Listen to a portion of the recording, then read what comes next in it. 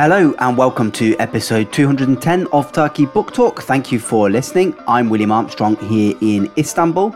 Remember to follow Turkey Book Talk over at Twitter, X, Instagram and or Facebook. I'm also on Blue Sky if you're on there too. In this episode, we hear from Timur Hammond of Syracuse University, the author of Placing Islam, Geographies of Connection in 20th Century Istanbul, published by the University of California Press. The book is a sociological and historical study zooming in on the Istanbul district of Eyüp, tracing its changing character over the past century or so. Today, Eyüp is one of Istanbul's most important pilgrimage and tourism destinations, revered as the resting site of Abu Ayyub al-Ansari, a companion of the Prophet Muhammad, who is believed to have fallen in the first Arab siege of Constantinople in the 7th century. Our conversation mostly looks at the sometimes surprising modern history and character of Eyüp as a district, including its industrial and commercial history, drawing on Timur Hammond's extensive research in the area. But before we get started, let me appeal once again for support. This podcast takes a lot of time and effort to prepare, edit and piece together, and I do need listeners' support, your support, to be able to keep doing it. Since launching the podcast back in 2015, we've given a platform to researchers and authors of books related to Turkish history, politics, society, literature and the arts. Turkey Book Talk is completely independent with no institutional links, no sponsorships. It depends 100% on the goodwill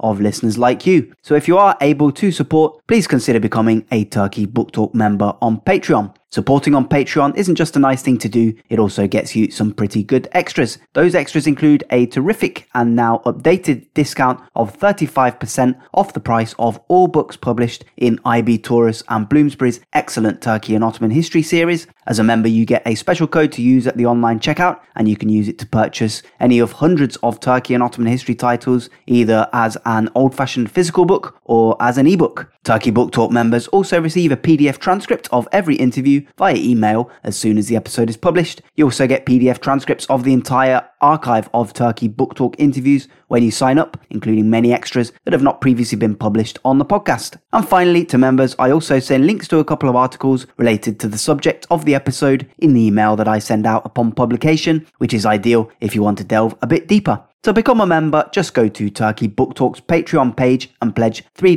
€3 or £2.50 per episode. If you're feeling particularly generous and want to pledge more, then of course you'll be more than welcome. But so long as you pledge $3, €3 or £2.50 or above per episode, membership is entirely at your own discretion. It's inflation proof and there are no prior commitments or strings attached. You'll be free to sign off whenever you want. But now let's crack on with our conversation with Timur Hammond. I started by asking him to introduce Eyüp as a district and where its historical resonance comes from. So I was born and raised outside of Turkey. I have a family connection to Turkey, and so came back as a kid a couple of times. Came back when I was in college and remembered going to a place called Pierre Loti to have tea one day. I didn't really know anything about it, except that I remembered we took the ferry along the Golden Horn and you get off at the last stop and you'd walk up the hill and you had tea at this cafe sitting out on the side of a hill and you'd see a remarkable panorama of Istanbul. And so I was like, oh, okay, there's this place, and didn't really know anything about the district except that it had this view of the rest of the city. Later on, as I started my graduate work and was writing a master's thesis about Orhan Pamuk's memoir, I came across Eyüp again, and he, in a very similar kind of way, tells a story about his experience as a teenager getting on a ferry, probably in Karaköy or Galata, and taking the ferry up the Golden Horn to the last stop at Eyüp and getting off in this district. And he calls it a sort of Turkish Eastern Muslim Disneyland. And so I was in graduate school and I was thinking, that doesn't seem quite right, or that it seemed a sort of incomplete story. And so kind of came to try to develop a dissertation project, in some sense arguing with Pamuk. And what I learned, and what a lot of people who live in Istanbul already know, Eyüp is one of the city's oldest districts. It goes back to the Byzantine period, but it plays a really key role in the Ottoman history of Istanbul. It is a site where a companion of the Prophet Muhammad, Khalid bin Zayd Abu Ayyub al-Ansari, is buried. The miraculous rediscovery of his tomb sort of becomes this key moment in the Ottoman conquest of the city and what what Chidem Kafescioglu's kind of wonderfully put as the transformation of Constantinople into Istanbul. And the district has this really long and rich history over the Ottoman centuries as a site of devotional visits, as a site of state protocol, as a site of imperial pleasure, as a site of late Ottoman industrialization, and continues to change over the course of the 20th century. And so the book is really an attempt to kind of document and describe some of the ways in which Eyüp, on the one hand, has really been transformed in far-reaching ways over the course of the 20th century, but also to point to these really powerful and striking continuities in the importance and significance of this one place in a broader sort of constellation of Istanbul. Now, the book represents this kind of ethnographical modern history of Eyüp, specifically focusing on its 20th century transformations. And it shows how the character of Eyüp has changed and its identity has changed over time. It's not really fixed. Actually, like many people from different social groups assume, they kind of see it as fixed in place with a particular identity that doesn't change and has been that way for generations going back. But you show that it's actually obviously very different. It's more complicated than that. So I've kind of tried to summarize the book in like 2 sentences there. Obviously, it's oversimplified it massively. But is that a correct kind of broad overview summary of the approach that you take in the book? I think it is. The sort of point of departure for me was trying to reconcile an apparent contradiction that on the one hand, Eyüp is really a site of striking continuity. Its importance, particularly its religious importance, has been and continues to be a really sort of core part of what makes Eyüp Eyüp. But on the other hand, I find sort of references to, essences or an unchanged character or a sort of deeply rooted fixed identity of a place to be actually problematic, both from a sort of conceptual point of view in terms of what academics do, but also problematic from a political point of view when it comes to explaining how it is that we tell the history of the world around us. So one of the things I try to do in the book is to sort of work between those two positions and take them both seriously. That on the one hand, yes, there are these sort of striking and really powerful continuities at work in Eyüp. But on the other hand, we also need to be much more attentive to both forms of transformation and the practices of transmission through which our understanding of the past and our understanding of the place is transmitted over time. Now, this contested identity of Eyüp, as I was reading the book, it kind of reminded me that it's almost a microcosm of Istanbul, because people have similar ideas actually more broadly about Istanbul as being this somehow religiously significant place with big historical resonance. Obviously the old Ottoman capital for centuries, the seat of the caliphate. And obviously that clashes with the reality in other ways of Istanbul as being this kind of hyper-modern, chaotic, morally questionable place and highly secular place in parts as well. In some ways, the most irreligious part of the country. So, I suppose there on the one hand, you could see Eyüp with its contested identity, with its complex identity. You can see Eyüp as being almost a microcosm of Istanbul itself, actually. Absolutely. I mean, I think it's one of the things that drew me to the district and kind of drew me to thinking about the project, and has really sort of been something that I try to come back to over the course of really a decade of visiting Eyüp, working in Eyüp, researching Eyüp, thinking about what makes this place such a sort of rich, complicated, contested site. And it's not simply sort of what happens in a very small district of a broader city, but the ways in which looking at Eyüp closely, I think, gives us one point of entry into this much broader discussion of the contradictions and tensions that continue to play out in contemporary Istanbul.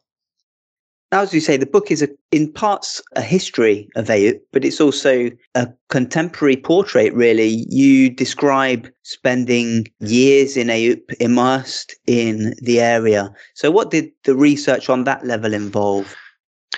Yeah, so I started fieldwork in Istanbul. This comes out of my doctoral dissertation, which started in 2011. And so I arrived in 2011, and sort of at the time, my Turkish was functional, but not terribly good, and was probably pretty accented, and did sort of a cursory tour of the district and sort of wandered into places and tried to figure out I went to the mosque and sort of spent a little bit of time sitting in the mosque, and then started to wander around some of the kind of streets and back alleyways right in that vicinity, and chanced upon a couple of places that ended up being really formative for the kind of field work that I undertook. And so one of them was a little place immediately in the shadow of the minarets of the Mosque of Ayub Sultan, a place that when I went was called the Tefekkür Bahçesi, the Garden of Contemplation. And as I came to realize, was sort of run as a community center, or sort of community school by a religious community affiliated with the sort of teachings of Said Nursi. And, walked in and they said, "Oh, welcome. What are you doing? What are you doing here?" And I said, "Oh, I'm from the United States. I'm interested in learning about Ayub." And they said, "Well, first you need to say Ayub Sultan," which was sort of an opening education into that, the interesting tensions between those who say Ayub and those who say Ayub Sultan. And they said, "Oh, you're from the United States. Would you like to teach English?" And I said, "Sure." And that sort of teaching English a couple times a week there to a rotating cast of students, usually elementary school students, sometimes middle school students, sometimes their parents, along with taking courses in Ottoman with, again, a wide range of people who would just come to the school and take weekly courses in learning how to read Ottoman Turkish. That became a really formative place for me to develop relationships with people in the district. Over time, there was a bookstore right down the street that became another place where I became good friends and am still good friends with the person who worked in the bookstore at the time, and would go and wander over there, and sort of over the course of 2 years in Istanbul, built up a number of friendships and relationships, just became a sort of visible presence in the district, or at least in the couple of sort of the immediate vicinity of the mosque. And that building of relationships, I think, really helped me develop some of the insights that I think particularly the ethnographic sections of the book sort of come to demonstrate. The sense of Ayub not simply as a sort of instrumental of like, what do you think about Islam? What do you think about the politics of secularism? But instead to kind of have access to the complicated ways that people just sort of live in the district and think about history, think about religion, think about identity, and how all of that came together. The other thing I want to mention that I think is worth thinking about is the really particular context of Turkey between 2011 and 2013. In many ways, I think the fieldwork would be very different if I went back today in the aftermath of the fallout between the Gülen movement and Recep Tayyip Erdogan, especially following the 2016 coup attempt. I think the political context for a researcher who was and is identified as a foreign researcher to come into that district and sort of explore some of the questions, I think, is quite different today than it was between 2011 and 2013. Now, to paint the picture, you delve into the history of the neighborhood, the modern history of the neighborhood, and you describe actually how Ayub is obviously filled with religious significance today, but in the late Ottoman and early Republican decades, it was actually a major center of industry with factories and workshops, particularly those involved in textiles production, lining the shore of the Golden Horn. And that is perhaps not the first thing that we think of when we think of Ayub today, but it does illustrate the fluid nature of the neighborhood, I thought. Absolutely. I mean, there's a really important history behind the industrialization of the Golden Horn. One of the dynamics that I think shapes the emergence of industrialization in the Golden Horn and not elsewhere is the fact that much of the shoreline was property associated with the imperial family. So in the 16th and 17th centuries, many of the sort of shoreline properties are deeded to or associated with figures of the imperial family and used as sort of pleasure palaces or sort of mansions, places that they could retreat from the heat of the city in other ways. And over time, the center of social life moves from the Golden Horn to the Bosphorus. But what is left behind is the land itself. And so what the state is able to do in the 19th century is to turn many of these properties into new factories. And two of the most notable are, of course, Feshane, which would later, under the Republic, become known as Sümerbank. And so this is one of the first textile factories in the Ottoman Empire and becomes a really major part of the textile industry in the 20th century as well.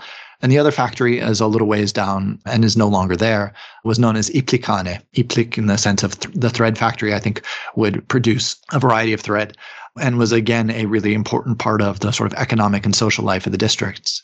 And I've found bits and pieces. It's not something that probably emerges in the book as strongly as I wanted it to. But, in talking to people today about their memories of Ayub, like people will remember in the 1950s and the 1960s, the ways in which the rhythms of working life, the sound of the factory whistle really sort of defined the lived experience of Ayub in a way that we don't really have access to today because all of those factories were bulldozed and removed beginning in the 1980s. Another period of bulldozing and destruction was the 1950s. The 1950s was a key decade of transformation and, yes, destruction, which accompanied this rapid urbanization across Turkey, Istanbul, and specifically Eyüp as well. So the Adnan Menderes administration really became renowned for public works to facilitate this urbanization, but that involved the destruction of many historic monuments, mosques, various landmarks. And that's indeed a paradox, actually, because Menderes was also associated with a return to religious conservatism and an embrace of traditionalism. So how did that decade of the 1950s, a decade of rapid transformation in Istanbul, how did that impact Eyüp specifically? So I think on the one hand, as you point out, like there is a return that's beginning in the 1940s, but really kind of starts to accelerate in the 1950s, a sort of renewed publicness of Islam. So in a variety of ways, Islam becomes a much more public part of political, cultural life, urban life in a way that it hadn't been, say, if the 1920s and especially in the 1930s. But the paradox is people's relationship to mosques, spatial relationships to the mosque really starts to change in important ways. And what happens across Istanbul is you see in many of the sort of, in front of many of the major mosques, one of the most notable ones is Yeni Cami in Eminönü. Basically the space in front of the mosque, which historically in Ottoman times had often been occupied by markets that were part of the deeded vakıf or foundation. Many of these, that built environment is actually removed to create these sort of massive squares in front of the mosque. The massive squares in turn come to be sort of key transportation hubs. And then they're linked by a variety of broad boulevards all across the city. So this happens in Eminönü, but it also happens in Eyüp. And so what would happen is, to think a little bit about the topography of the center of Eyüp. Eyüp sits at the bottom of a couple of hills, sort of right along the water. And if you look above Eyüp, sort of in the direction of the city walls, you'll see sort of a tall ridge. And that ridge is roughly where Edirne Kapı is. And so there was a broad boulevard, the Edirne Asfaltı, that would, take you from Edirne Kapı back and head out west in the direction of Edirne, as the name of the road suggests. And so what Menderes did is he built a massive boulevard from that ridge line down into the center of Eyüp, very much consistent with building projects that you would see in the rest of the city, such as Barbaros Boulevard in Beşiktaş as well. But absolutely contrary to sort of the urban fabric of Ottoman Istanbul, which are often much more, winding streets, a sort of street pattern that follows the topography of the city. This is very much a big, broad boulevard that cuts straight down into the center of Eyüp. And as happened in other places across Istanbul, they created a square right next to the Mosque of Eyüp Sultan. So this square had been a market, a çarşı, and you can still read the kitabe, the inscription on the Mosque of Eyüp Sultan, and it will reference the çarşı that once sat in that location, and they level it. And so that place, that square that's opened up in the 1950s comes to be a key transportation artery for, where people would catch buses to head into sort of further outlying districts. The road was further widened through a small street known as Oyuncakçılar Caddesi, which is a small street, the Toymaker Street, that sat right next, basically, again, in the shadow of the Mosque of Eyüp Sultan. And the boulevard cut through there, destroyed the shops on one side to widen it for traffic, and then connected that to a shoreline road that would then run back in the direction of central Istanbul and Eminönü in particular. A really fascinating part of the book is when you deal with the 1980s.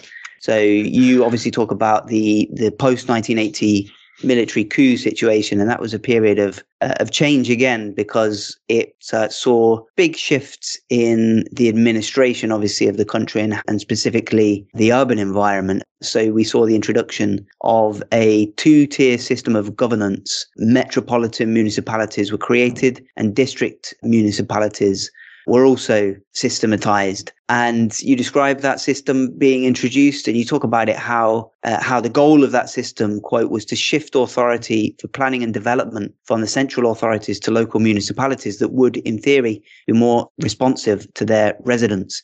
And as part of that, in 1983, the Eyüp municipality was one of more than 20 district municipalities created within this new two-tier system.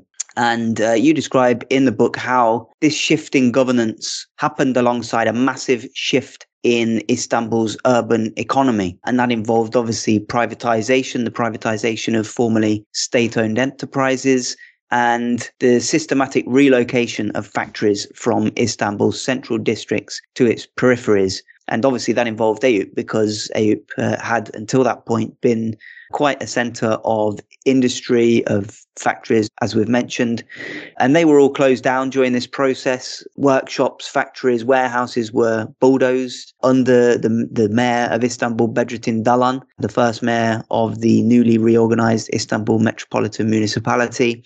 And you describe how, quote, almost overnight, both sides of the Golden Horn were bulldozed and expropriated for municipal use. While many of the formerly state-owned factories located along the waterway had already been sold as part of Turkey's economic liberalization between 1980 and 1984, Dalan's urban intervention spelled the end of whatever workshops had survived. Deindustrialization had a massive effect on Eyüp, which to that point had been a largely working-class district, and one consequence of this shift was an increased emphasis on developing Eyüp's potential as a tourist destination.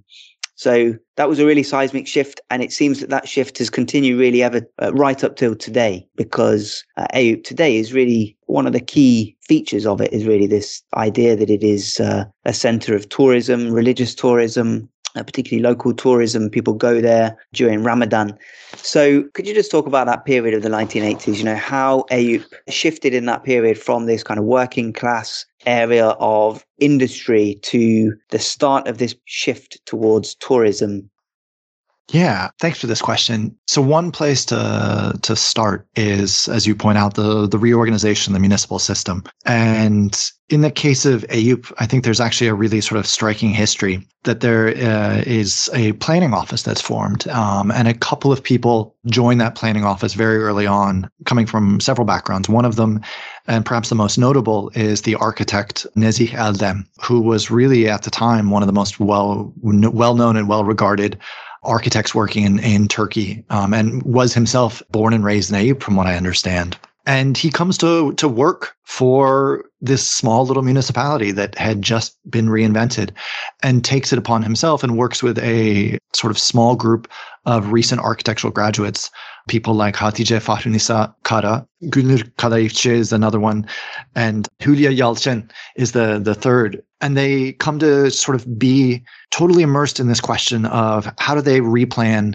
a different kind of Eyüp. And it is an effort to sort of seize the opportunity that's presented by the deindustrialization to kind of recover and restore an Eyüp that is, in their view, a recovery of the Ottoman past. It is useful to remember, though, that their vision of sort of an Ottoman Eyüp is not necessarily the ways in which the Ottoman past functions today. So I think, sort of contemporary 2023, visions of the Ottoman past have been much more tightly woven or interwoven with a particular understanding of Islam that I don't think was there in the 1980s. So this group of planners, architects, sets about really trying to build a new plan for managing Eyüp. They reach out to everybody that they can to sort of protect Eyüp's civil architecture, along with its sort of religious buildings, the mosques, the madrasas, the tekkes, these kinds of things, and to really do everything that they can to keep the center of Eyüp as this really remarkable site of relatively well-preserved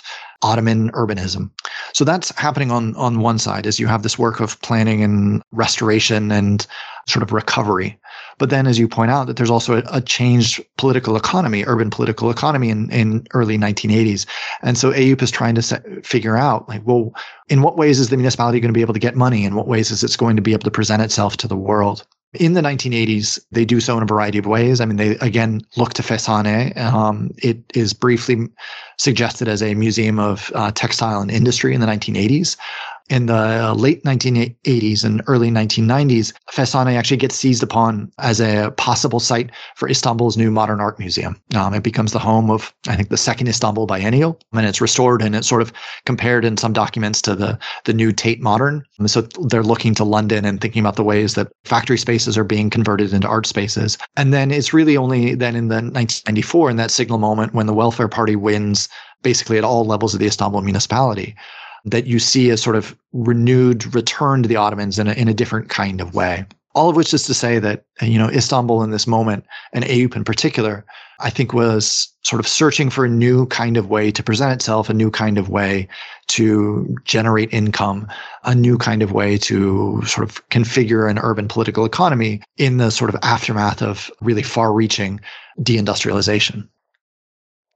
Yeah, and that's really interesting what you talk about there, how particularly in this decade of the 1980s, that was when a particular version or vision of the Ottoman past became dominant, really. And it kind of went hand in hand, or it was going along in parallel with a particular revival or reimagining of Islam, as you say, and the development of political Islam, which obviously would burst onto the national scene in the 1990s. And obviously a hallmark of that was a political shift that started at the local level with the winning of municipalities by the Refah Party or Welfare Party, obviously the precursor of today's AK Party. The Refah Party of Necmettin Erbakan won the Eyüp municipality in 1994. So the district mayor of Eyüp then became a figure called Ahmet Genç. And obviously that was an election that also, of course, saw Recep Tayyip Erdogan winning as the metropolitan mayor of Istanbul as a whole in 1994. So obviously a really significant year for the rise of political Islam. So could you just talk about that? How significant was Eyüp in the rising Islamist movement at the time, and what form did that take? Ahmet Genç is this really fascinating figure. I never actually talked to him or interviewed him in the context of my research, but he was sort of, one of these key figures who was sort of always standing off in the background. And as somebody pointed out, he was a neighborhood kid. He was somebody who had deep roots. His family had migrated to Eyüp in probably the 1950s, 1960s, part of the Black Sea migration that reshapes Istanbul more broadly and Eyüp in particular. So he'd been born and raised in the district and really was in love with the Ottoman past. His mayoral administration was, I think, characterized in part by this really sincere attempt to recover and restore what he saw to be the true essence of the Ottoman past. And so when he comes to office in 1994, and this is one of the reasons why I think it's important to actually start the story in 1984, is he finds a group of planners and architects who had already been working for a decade to develop a plan for Eyüp, but they didn't have the political support and they didn't have the financing from state authorities to make this possible. And so what he was able to do in very short order is because welfare won the Eyüp municipality, they won the Istanbul metropolitan municipality, and they controlled some of the levers of government in Ankara itself. Suddenly you had the ability to funnel money into restoration projects very, very quickly. And so what ended up taking place is Genç using his authority to basically restore as many buildings as quickly as possible. And, because of the nature of the ways that restoration worked, many of these buildings ended up being places like tekkes and medreses. He was taken to task and criticized in the secular newspapers. And I, quote an article written by the architect Oktay Ekinci, who was really sort of looking skeptically at this restoration project and saying, well, why is it that you're only restoring the quote unquote religious buildings when there's all of this civil architecture?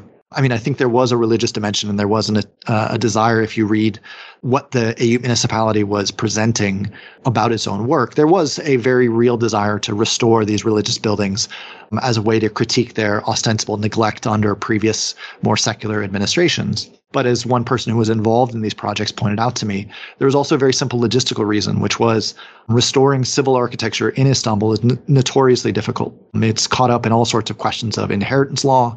You need to get permissions, you need to get funding. And it was just a lot simpler to target many of the religious buildings. And so Ahmet Genç, along with his Minister of Culture, the municipality's Minister of Culture, someone named İrfan Çalışan, go about basically developing this whole program of restoration and this whole program of cultural education and cultural promotion, where Eyüp comes to be reconfigured as this sort of land of sultans, land of aristocrats, in a way that was quite different than, again, Eyüp from over much of the 20th century, in which Eyüp, because it was a working class district, was seen to be a little bit worn down. As one of my interlocutors put it, varosh, a kind of like marginal location. And suddenly in this moment of the 1990s, Eyüp sort of comes to acquire a new prominence in the sort of imagined cultural geography of Istanbul, where it comes to be the site of, it's the site of Islam, a site of Ottoman magnificence. And people start to come there, and it starts to become a sort of self-fulfilling prophecy as people come to look at Eyüp more and more. The municipality is able to say, look at all the people who are coming here. And it becomes a sort of self-reinforcing cycle where Eyüp comes to be a site of the Ottoman past, a place of the Ottoman past, in a new and rather fascinating way. Now, Eyüp's current identity, as you say there, is in many ways as a centre of leisure and tourism, particularly religious or spiritual tourism. And that's particularly the case during Ramadan. And when you visit on a night during Ramadan, you do get that sense of evocative old traditions almost coming to life. It's quite an enjoyable evening to go to Eyüp during Ramadan, even as a non-believer. And you have a chapter towards the end of the book on this aspect of Eyüp, this particular character of Eyüp in this day and age, and some of the tensions or contradictions resulting from it. So what can we take from that? I think we can take a couple of things. I mean, Ramadan in Eyüp is bir başkadır, as it's a different kind of thing, as one of the slogans put it. And it, at the same time, brings a lot of the tensions of public Islam to the fore. So even though Ramadan is an experience that is shared by all Muslims, the experience of fasting, the experience of the month, the experience of this intensified connection to the divine, this intensified connection to the Muslim world more broadly, is shared between and across a wide range of Muslims. It's also a month in which tensions of class in particular play out. And so this is something that I observed. So what had happened in 2012 is the municipality had done fairly little to sort of reorganize or police how people were using the central square in front of the Mosque of Eyüp Sultan. And it came to be a key site where people who lived in the district, often working class, would bring their meals down to celebrate iftar, the breaking of the fast, right in front of the mosque. And so they would sort of, on the marble, the square that had been repaved in marble, they would just lay out blankets or mats and kind of have a whole series of small dishes to be able to celebrate, to share their meal right in the immediate vicinity of the mosque as soon as the call to prayer was given. This use of the square provoked all sorts of debates and controversy, because at the same time, all of the restaurants in the vicinity of that central square were also selling their own Ramadan meals, but these were prefix meals that were often quite expensive, at least relative to or beyond the reach of the people who were coming to, bringing their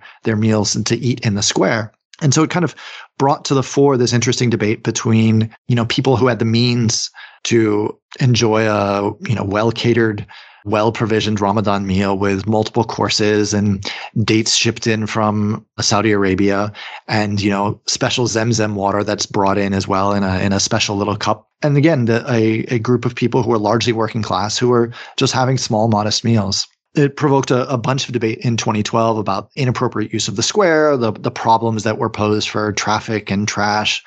And people in the square would often be in the way of later prayers that would take place at night, where, because there are too many people who come to the mosque, they would use the square in front of the mosque as a auxiliary prayer space, which was difficult to set up when people were, sharing their meals there. And so in 2013, the mayor at the time, somebody named Ismail Kavuncu, had heard the criticism of the previous year, knew he was heading into an election cycle in 2014, and created a much more elaborate set of events in the square itself. So this involved building fiberglass arcades along one section that were modeled on the arcades that you find in the Ottoman arcades built around the Kaaba in Mecca, as well as building a big stage in a separate part that would host a variety of events and lectures and speakers and musical performances over the course of the month. Again, some people found this to be a much better use of the square. They found it to be more organized, something that provided a appropriate atmosphere to Ramadan. But then others looked at this as a kind of like spectacle and empty show. They said, what kind of expense is this when Ramadan is supposed to be about one's internal observance? one of the reasons I like that chapter, and one of the things that I think is valuable about that chapter, is it really helps us to understand not simply debates between sort of religious and secular ways of life in Istanbul, although I think those debates are important to follow, but debates between different versions of being Muslim, which, as I try to show in the chapter, have a lot to do with how does one think of sort of public consumption? How does one think of one's relationship to one's neighbors? How does one think of this question of urban social order? And so I think the book, or that chapter in particular, does an interesting job at pulling out some of the tensions that do emerge in this sort of intensified experience that is Ramadan in Eyüp. That was Timur Hammond. Many thanks to him for joining for episode 210. Remember, we do need your support to keep Turkey Book Talk going, and you can give that support by joining as a Turkey Book Talk member on Patreon. Membership gets you a 35% discount on all Turkey Ottoman history books published by IB Tauris and Bloomsbury, transcripts of every interview, transcripts of the entire archive of interviews, and links via email to articles and other content related to the subject of each episode. For all that, just go to Turkey Book Talk's Patreon account and pledge $3, €3, or £2.50 per episode. Do also rate the podcast or write a positive review wherever you listen. Spread the word, give us a shout out on your social media accounts. Follow via our website turkeybooktalk.com, our Twitter or X, Instagram or Facebook accounts, or all of them. Follow me, William Armstrong, on Blue Sky. Recommend Turkey Book Talk to a friend or a foe. And I always enjoy hearing from listeners, so do send any feedback or abuse to williamjohnarmstrong@gmail.com.